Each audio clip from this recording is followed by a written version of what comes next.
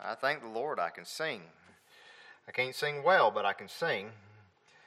But when you get sick and you get tired, it's hard to keep singing out like that. And so I'm going to have to take a deep breath here before we get into the preaching here and change my hats.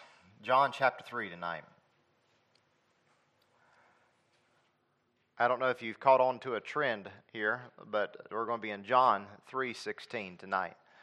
And we're looking through the 3:16s of the New Testament.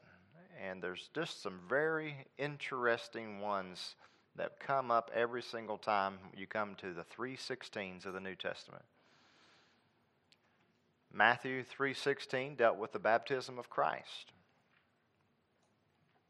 Mark 3:16 deals with the choosing of the disciples. Luke 3:16 deals with the ministry of John the Baptist. John 3:16, well, it's probably one of the greatest and most well-known verses of all Christendom, Christianity. Romans 3:16, it's the doctrine of sin. And so on and so on and so on. We'll see some more of those. But tonight we're in John 3:16, and I hate to tell you this, but we're not even going to get to John 3:16 tonight. I thought I was going to, but I want to see something here tonight that really the Lord developed as I was studying this out, and I hope it will be a help to you tonight as we look here in the Gospel of John, chapter 3, and let's start with verse number 1.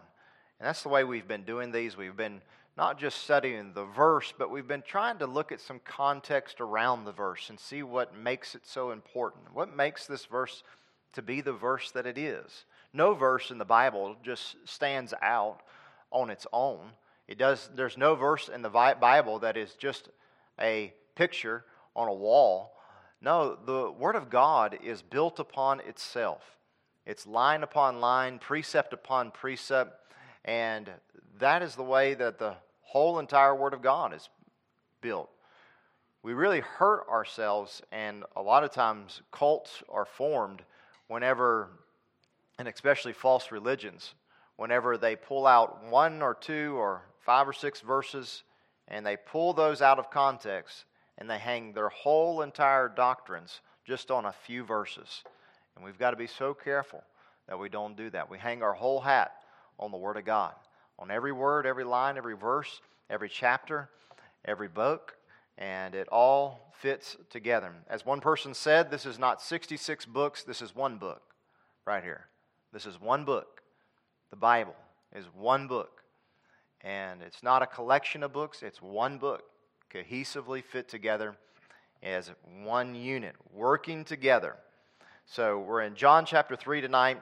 And let us notice about a man named Nicodemus. He says, there was a man of the Pharisees named Nicodemus, a ruler of the Jews. The same came to Jesus by night, and said unto him, Rabbi, we know that thou art a teacher come from God, for no man can do these miracles that thou doest, except God be with him.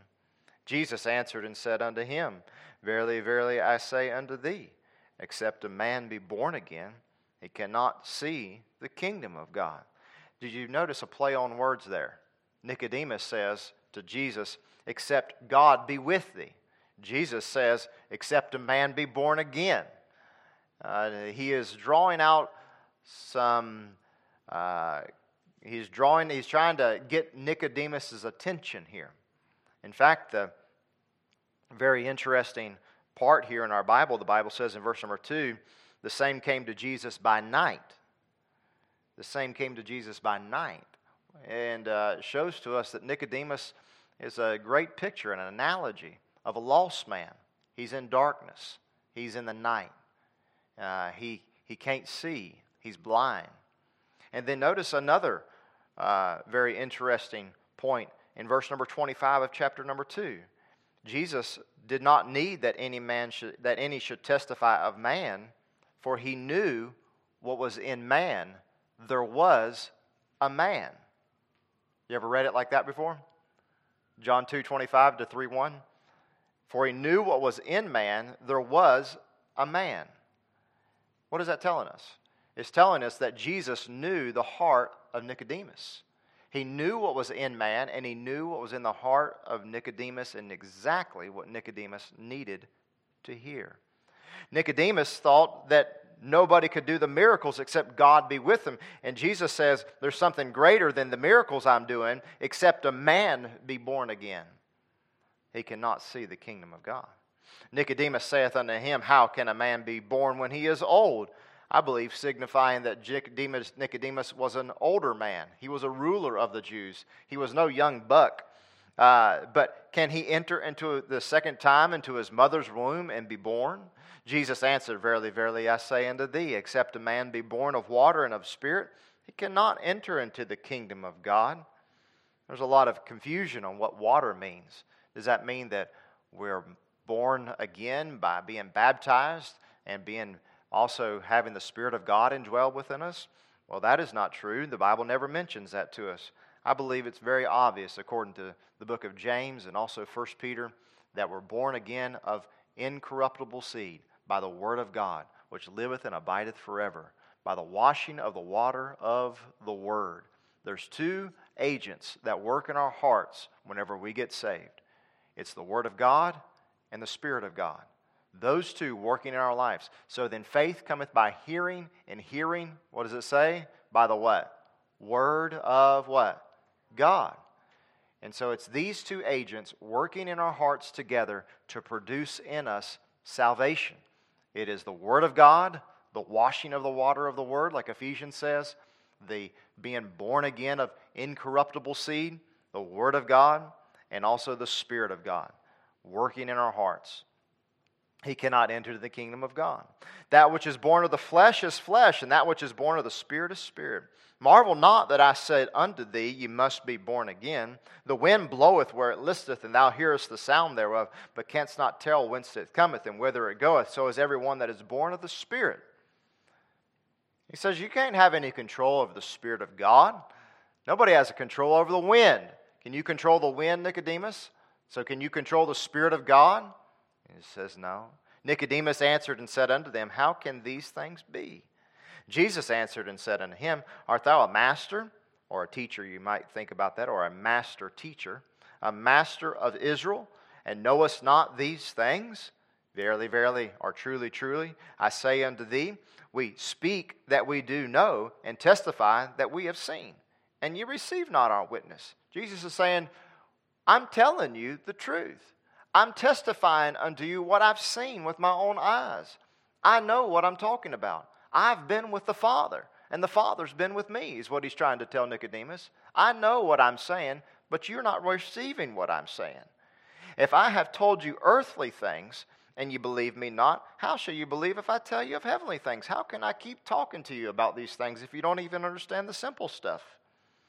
And he says in verse 13, and no man hath ascended up to heaven, but he that which came down from heaven, even the Son of Man which is in heaven. Wow, that's a powerful verse. And as Moses lifted up the serpent in the wilderness, even so must the Son of Man be lifted up, that whosoever believeth in him should not perish, but have everlasting life. Now our text. For God so loved the world. Let's all say it together, all right? Maybe you've already memorized it, and you can say it out loud. Here we go. You ready?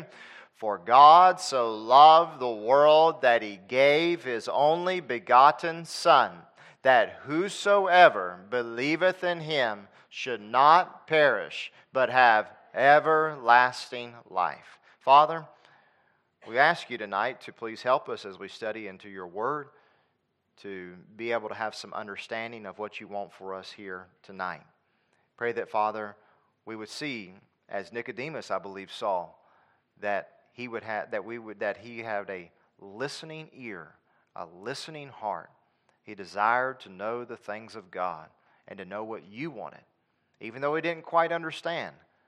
But Lord, I pray that even when we don't understand, that God, our hearts will be open and receptive to thy truth. In Christ I pray. Amen. Now tonight we have in front of us, as we've just all quoted it together, John 3:16. Perhaps some have said, argued, it's the greatest verse in all the Bible. I don't know if I'm willing to go that far. I have a hard time saying there is a greatest verse. I like it all. But some have argued maybe it's the most well-known. I would probably say yes to that. It's described as the gospel in the nutshell, but we need to be careful because there's a lot in this nutshell. I mean, I've heard people be able to preach on every single word in John 3:16, a whole message just on the word for. I won't do that to you tonight, all right? But you could. There's so much in this one particular verse. You could preach on every bit of it and still just be at the tip of the iceberg. But at the same exact time, though it be such a profound verse and a profound statement, yet it is such a simple thought and a simple statement that a child can understand it. You can tell a child and rehearse to a child and explain to a child what John 3:16 means. And they can understand. They can get it. It's a memorizable verse. Kids do it all the time in their classes. It's a blessed verse because there's been no doubt countless people that have been won to the Lord because of John 3:16. You see it at sporting events. I've seen it tacked onto telephone poles, put on billboards, stamped on shirts and business cards of Christian people. It's a verse that has taken the hearts and the affections of many believers. It's why many missionaries even desire to translate this verse very first whenever they go to the mission field, if they don't have a Bible in their language. Because it tells us the whole entire gospel story in one concise sentence. Just think about this sentence. It's an amazing sentence. Could you or I ever write a sentence like this? I mean, we could never have written a sentence so concise and so perfect. Could I do it? I could not. Could John do it? John might have penned it with his hand, but I don't think that John could have done it. Nobody could have done this at all except the Holy Spirit of God working through the Apostle John in this particular case. Only God could compose such a sentence that could translate so beautifully, in fact, too, for us. But as tonight, as I said earlier, I want us to take a look, perhaps a little bit deeper into the background of this verse. And take a harder look into where this verse is coming from. What was being said before we really jump into John 3:16. And I might not even do that on a Sunday or a Wednesday night. I've been thinking maybe preaching this on a Sunday morning, but nonetheless, this verse has no fancy linguistics. It has no fancy grammar rules. There's no hard to understand sayings in John 3:16. It's straightforward and to the point. It means what it says and it says what it means. So who is Jesus talking to here? Well, he's talking to Nicodemus. All right? If you're under the age of 15 tonight, then you'll be taking a test on this. All right? So, all right. Be taking a test. He's talking to Nicodemus. That's who he's talking to. He's a ruler of the Jews, is what the Bible says. He was an educated man. He was a Pharisee. He would have known the law and the prophets. He was smart. He was educated.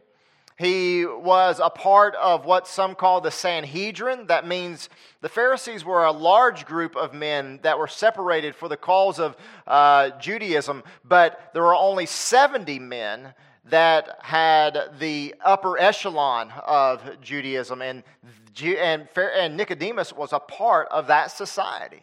He was a ruler in his society. He was a respected man. He was no doubt a loved man. He no doubt had a family. He no doubt had probably kids and grandkids. But here is this man speaking to another man that is twice his junior, perhaps. We can suppose that maybe he's 50, 60 years old, maybe 40 years old, whatever the case may be, it doesn't matter. Jesus is most likely and most assuredly younger than Nicodemus here. Jesus is only about 30 years old. And he comes to him and he looks at him, and can you imagine him looking at this 30-year-old? Here is a man that's educated. He spent his whole life studying the Scriptures. His whole entire life studying the Scriptures.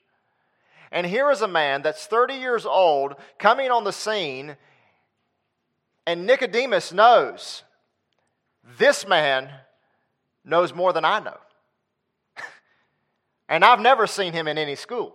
Can you imagine that? The humility he must have felt. But not only that, this man, Jesus, had the power of God on him. He was doing miracles, amazing things. How did this person who appeared out of nowhere, who was raised in Nazareth, know so much about God and the Father and eternal life and salvation? How did he know so much, and how did he have all this power, and why did so many people listen to him? Who is this man? And look what he says. He says, Rabbi. Now that might not seem very profound to you. But you've got to understand something about Jewish culture. For a 40, 50, or 60-year-old master teacher of the law to call a 30-year-old man that had no letters behind his name Rabbi, this is a huge step. This is an amazing step. This is the master teacher, Nicodemus, looking upon Jesus, who has no credentials at all, and say, you're the master of master teachers. You're smarter than us all. You're the rabbi. You're the one that is the greatest of all. Rabbi, you're the one I want to learn on. When somebody would come to one and say, Rabbi, they were saying, teach me. I want to learn. I need to learn from you. Here is a man that had learned, he thought all he could learn, and yet he's found out he really knows nothing.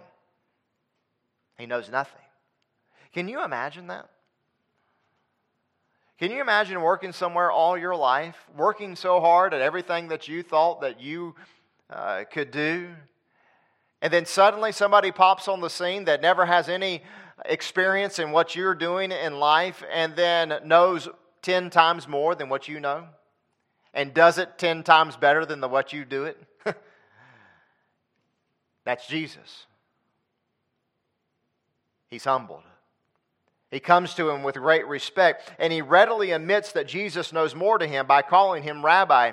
It's an interesting title because I think also because Jesus tells his disciples, let no man call you Rabbi. But anytime Jesus is called Rabbi, he gladly accepts the title. Anytime that he's called Master, he accepts the title. For he even says one time, for one is your Master, even Christ. Even Christ. He says, call no man Father either.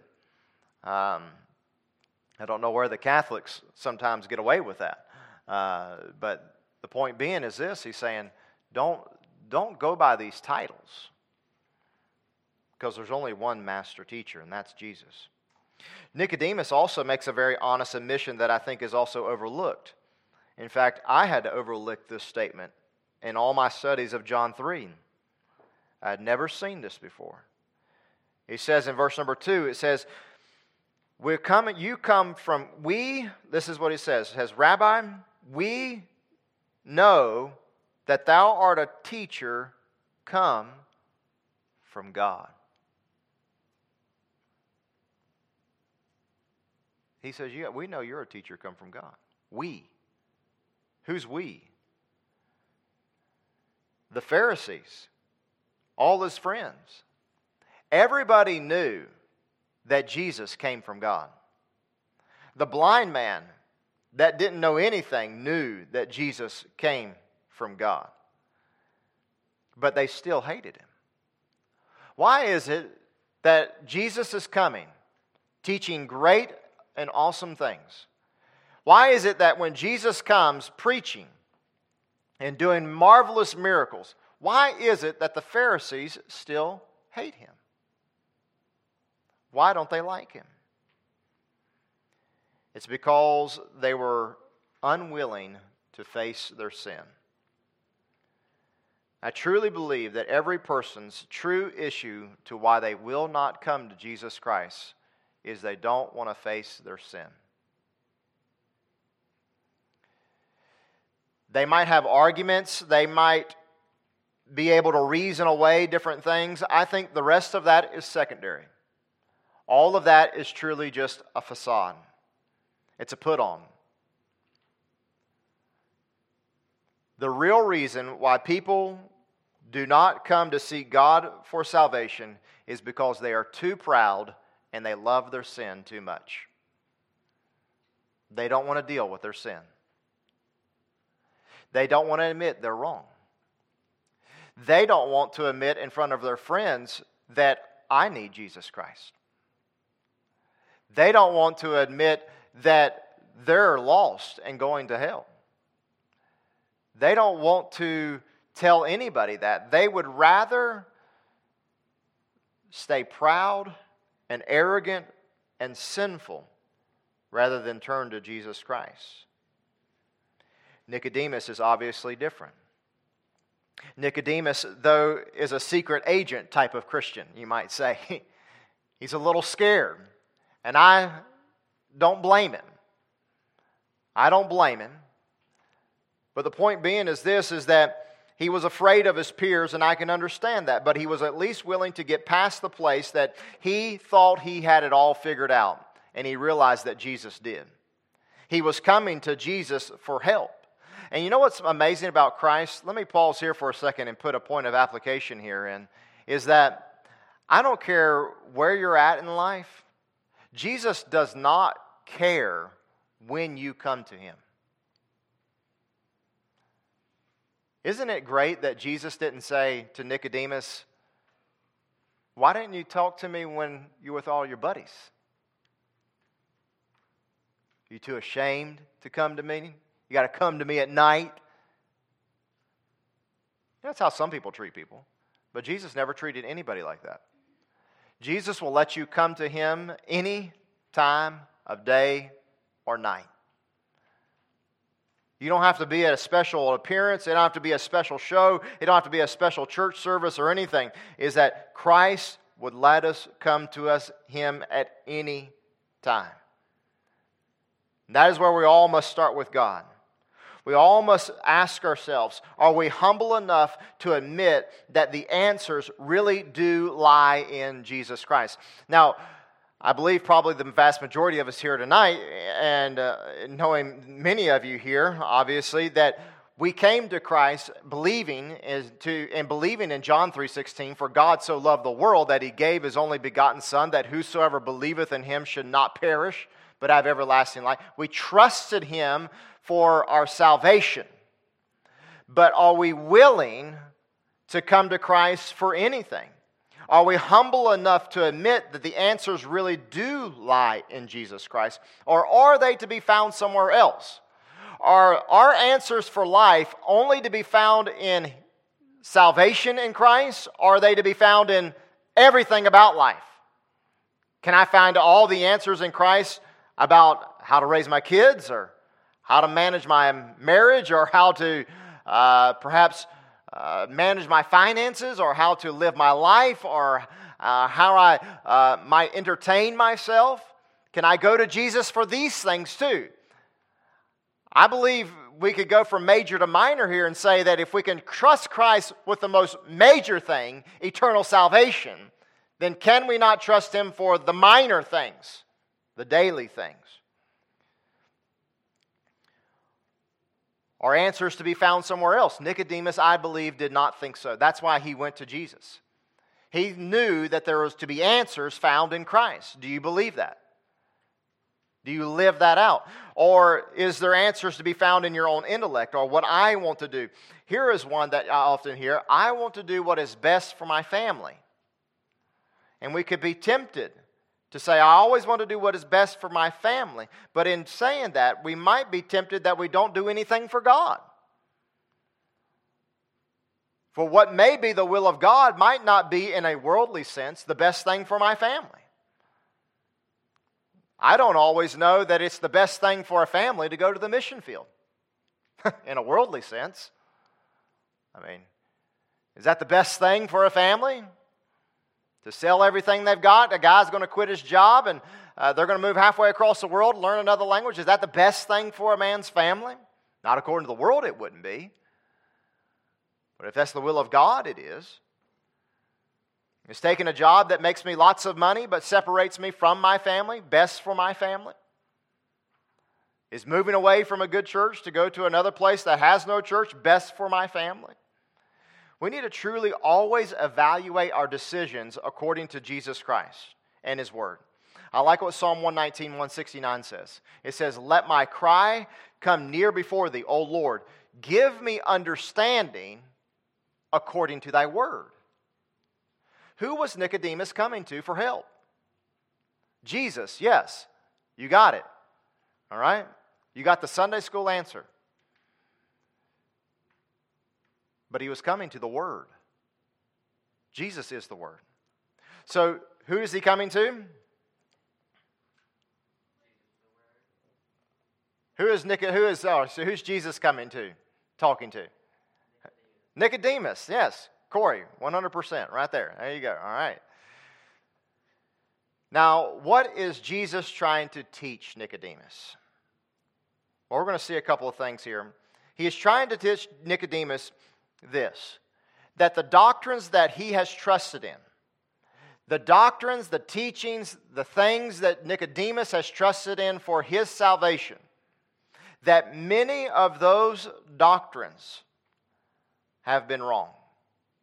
Many of those doctrines about salvation, I should say, have been wrong. What he's really doing is this. Jesus is tearing down Nicodemus's view of both man to God and God to man. In John chapter number 4, Jesus goes through Samaria, and he meets a woman at the well.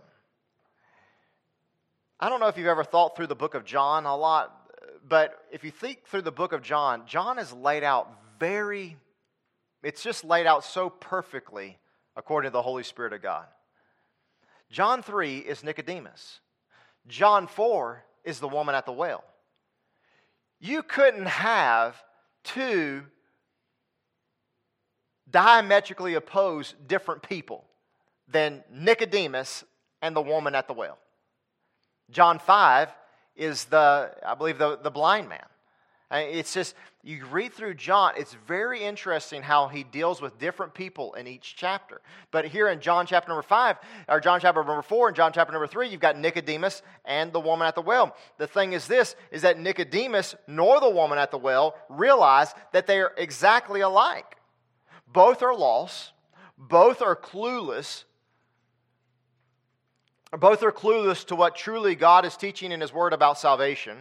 Both had false ways of worship. Both had false ways of getting to God. Both had false views of themselves. And that is important if people are going to see real change and salvation in people. People, all people, every person must have their idols torn from their hearts so that Jesus can be improperly enthroned as Lord and Savior upon their hearts.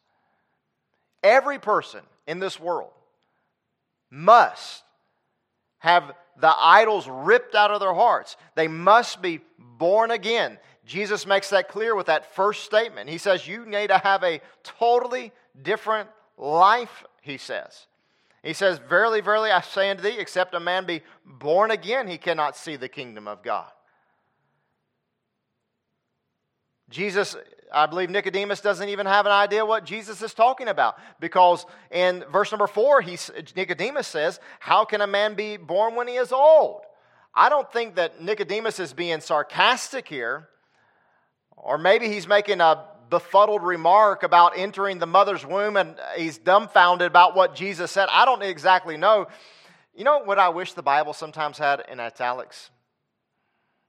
I wish the Bible had voice inflection in the italics, you know? Because if it had voice inflection, then I could understand maybe a little bit more of what maybe he was saying right there. Maybe he was saying, how can a man be born when he is old? You know, if he said it like that, or how can a man be born when he's old? I don't know exactly how he said it. I just know he was confused. He didn't understand. We cannot tell. But whatever it is, he was depending upon himself for salvation. He was not depending solely upon God. He was depending upon his past. And whenever you depend upon your salvation, or let me say this, or even when we depend upon ourselves for wisdom, we place ourselves back into preschool, if you will. What's a preschooler know? Not very much. A little K4-year-old. She just doesn't, Mama might have taught her 1, 2, 3s, but she still, says A, B, C, D, E, F, G, H, I, J, K, She still thinks that elemental P is like one letter, you know what I mean? That's one letter, elemental P, How do you spell that, Mommy? How do you spell elemental P? That's what a preschooler thinks. 1, 2, 3, 6, 8, 4, 2, 1. They're all over the place. Whenever you, in your life, think that you know the answers more than God knows the answers, you're going back to preschool. You're going back to preschool. You really don't know anything. What is sad, we can all be like Nicodemus when we think we know it all. But we're sadly mistaken, and we end up getting hurt when we find out that we don't. We've got to realize that we've got to trust in Christ all the way through. Now here is the key. Whenever Jesus poses these questions and statements to Nicodemus, Nicodemus never gets upset. Notice here in our text, he says, how can a man be born when he is old? He's asking, I just really believe he's asking a logic. He's trying to get more information out of Christ. Can he enter a second time in his mother's womb and be born again? He says in verse number 9, how can these things be? He doesn't understand. He's asking genuine questions. The thing about it is that Nicodemus never gets upset. He never gets mad at Jesus. He never loses his cool. He doesn't get mad at Christ. Unlike the Pharisees who got mad at Christ and had even at times wanted to kill him. Nicodemus, even later in John chapter number 15, makes a half-hearted decision and remark to try to defend Jesus Christ, and he's derided for it. But what is your response when Jesus' teachings are taught to you? Whenever Christ tries to teach you something, what do you say? Whenever Christ says that we ought to love the Lord our God with all our heart and soul and mind and strength, what is your response to that? Well, I can't do that. Well, what can you do? Or let me ask you this. What do you want to do?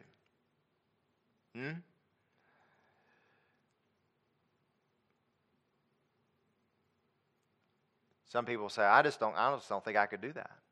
Well, what do you want to do? That's a way to find your idol. Whenever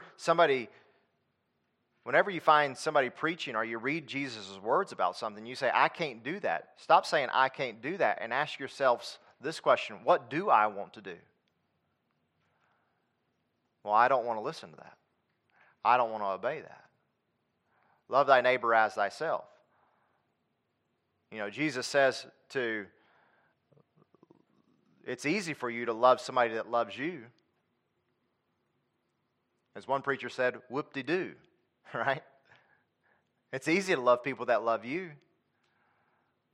Maybe I could talk to some siblings here tonight, too. It's easy to love people that love you. It's easy to love your friends. It's easy to love the people that are being nice to you, but you've got to learn to love people that are not nice to you. You say, well, I just can't do that. Then what do you want to do? What do you want to do? Well, I just want to be with somebody that loves me. Well, then you're proving that your idol of your heart is this, is that you want to be with people that love you, and you don't want to follow Jesus. We got to, you say, I thought this was about John 3:16. What I'm getting at is that this is all going towards John 3:16. This is all about Nicodemus' attitude. Nicodemus' attitude was one of humility. It was one that was coming to him as one saying, Rabbi. It was one saying, we know you're a teacher from God. We want to listen to what you have to say. Jesus is okay with questions, okay? Understand that. Jesus is okay with real questions. He's okay with you not understanding everything. Do you think that God is sitting up in heaven, scratching his head and fretting over the fact that maybe Nicosia doesn't understand something about God? No, he's not worried about those kinds of things, okay? He's not worried if you don't understand something about him, okay? That's not what he's worried about. What he's worried about is this: is that person going to surrender their will to me, even if they don't understand what is happening? Are they going to give up? Are they going to surrender? True believers listen to Jesus and change. And I believe Nicodemus, it took him a little bit, but I believe he was a true believer. And I believe he changed. You see the change in the Gospel of John. He begins here with asking questions, and then in John 15, he speaks out for Jesus, and then in John 19, you finally see him there with Joseph of Arimathea burying Jesus and with Jesus. And no doubt he probably would have been with the disciples. I don't know. We don't know the rest of the story. But the point being is that we see a change happening because he listened to Jesus. And there's only two types of people in this world. There's only two types of people. John 10:25 and John 10:27. It says, I told you and you believe not. The works that I do of my Father's in my name, they bear witness of me. But ye believe me not, because ye are not my sheep, as I said unto you. Why did they not believe him? How did he know that they weren't his sheep? Because they didn't believe him, they didn't listen to him. Who are the people that are Jesus' sheep? My sheep hear my voice, and I know them, and they follow me. I was talking to Brother Yalls the other day on the phone, and he always has some good insiders. I like what he says sometimes. He said, you know what the problem is, Brother Matthew? He said, no, actually he didn't say it like that. He said, the thing about it is, Brother Matthew, he said, the thing about it is, he said, most people don't want to be led. He said, they got to be drugged or driven. And I said, you know what? That's exactly right. You know, we need to learn to be led. We need to follow Jesus. Too many times we're being driven and drugged. We're like cattle. We're not called to be cattle. We're called to be sheep, to follow him, to be led of Christ, to be led of the Lord. There's only two people in this world, people that listen to Jesus and people that don't listen to Jesus. I'd say that most of you listen to Jesus. But are you listening now? Even as believers, we can turn a deaf ear to him. We can kind of stop listening. But then Jesus goes on to explain to Nicodemus some important points. He tells him, he says, you must be born again. He says, Nicodemus, there's no other way to be saved. There's no other way to enter into the kingdom of God. He cannot see the kingdom of God unless he's born again. John 1:13 says, which were born not of blood, nor of the will of the flesh, nor of the will of man, but of God. You and I cannot produce salvation. Nicodemus and many of the other Jews were relying upon their salvation because they were Jewish, because they were of the sons of Abraham, because they followed the law. But Jesus says none of that is what counts. What counts is this: you must be born again. There must be born again. You must be born in another way, a different kind. It is not about being fabricated by, it's nothing that can be fabricated by flesh. That which is of the flesh is flesh, he says that. But that which is of the Spirit is spirit. Which one are you? If you're still of the flesh, then you're not listening to Jesus. You can't listen to Jesus. You're not a follower of Jesus. You're not a sheep. But if you are listening to Jesus, then you've been born of the Spirit of God, and you're to be led by him. We not only see that Jesus says that you must be born again, but in 14 he says there also must be one that's lifted up. And as Moses lifted up the serpent in the wilderness, even so must the Son of Man be lifted up. Nicodemus is still perplexed by all of this. And he asks him, he says, I don't understand. How can these things be? He says, I'll tell you how it can be. He said, because there's coming one, and he's here in front of you, that has ascended up to heaven and has come down from heaven, even the Son of Man, which is heaven. And he says, this same Son of Man is going to be lifted up. Now, I don't know that Nicodemus truly understood what he meant by lifted up. All he understood was this reference back to Numbers. In Numbers chapter number 21, whenever the people were all bitten by serpents and Moses put a brazen serpent on a pole and was lifted up and people saw it and were saved. He didn't understand that Jesus was going to be lifted up, I believe, at this point upon a cross. But no doubt that particular verse stuck with him. And later on, you find Nicodemus with Joseph of Arimathea after Jesus is crucified, burying him. Why? What did Nicodemus see? No doubt, Nicodemus saw Christ. And when he saw Christ, no doubt in my mind that he heard John 3:14. As Moses was lifted up the serpent in the wilderness, even so must the Son of Man be lifted up. There's no doubt in my mind. He looked up and that he saw the Son of Man lifted up on a cross. You must be born again. Are you listening to Jesus? You must be born again. You must believe that he died on a cross for your sins. You must believe he was lifted up. And it is there that Nicodemus truly starts to see the light of John 3:15 and 16.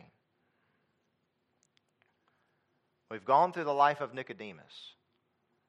Tried to take you through beginning and end. How is it that he is going to become a believer? It's by understanding all of these things. It's by listening. It's by being humble. It's by not arguing with Christ. Maybe not always understanding everything. But in John chapter 3 and verse number 15 and 16, Nicodemus is truly told and is truly seeing the light when he says that whosoever believeth in him, when Jesus says, whosoever believeth in him should not perish, but have everlasting life. For God so loved the world that he gave his only begotten Son, that whosoever believeth in him should not perish, but have everlasting life.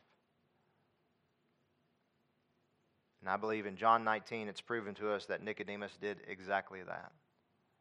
He believed. He believed. He, with Joseph of Arimathea, buried Jesus. His thoughts finally lined up with God. His idols of self-righteousness were gone. He looked solely to Jesus for salvation. John 3:16 is the essence of the gospel, but it is also a great reminder to us that are saved, that we have no business trying to get around in this world on our own. We must take what Nicodemus did as an example. We must be willing to listen. We must be humble, and we must not argue with the Lord. And listen to what he says. Even if we don't understand, are we going to listen to him? Are we going to hear him? Even if it doesn't make sense. How can a man enter into his mother's womb again? Born again? What are you talking about? What do you mean? I don't understand. But I'm willing to listen. One said that we need to believe in Christ and his word and never compromise his message.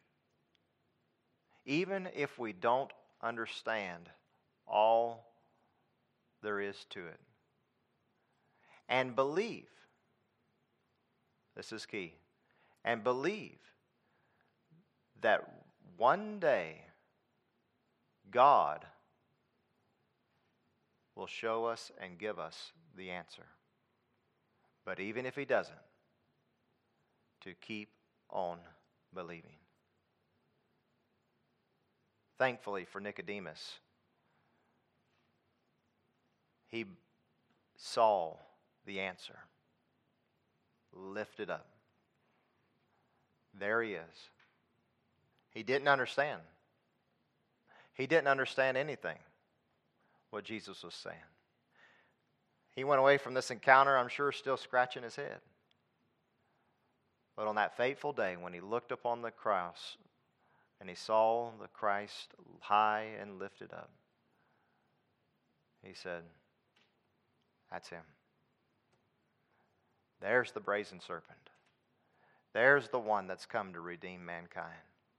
There He is. There He is. Have you believed upon Him? Have you believed upon Christ to save you from your sins and to cleanse you from all unrighteousness? If you have, then do you think He's worthy enough to listen to with the rest of your life? Father, we're thankful for your word. It's a good word.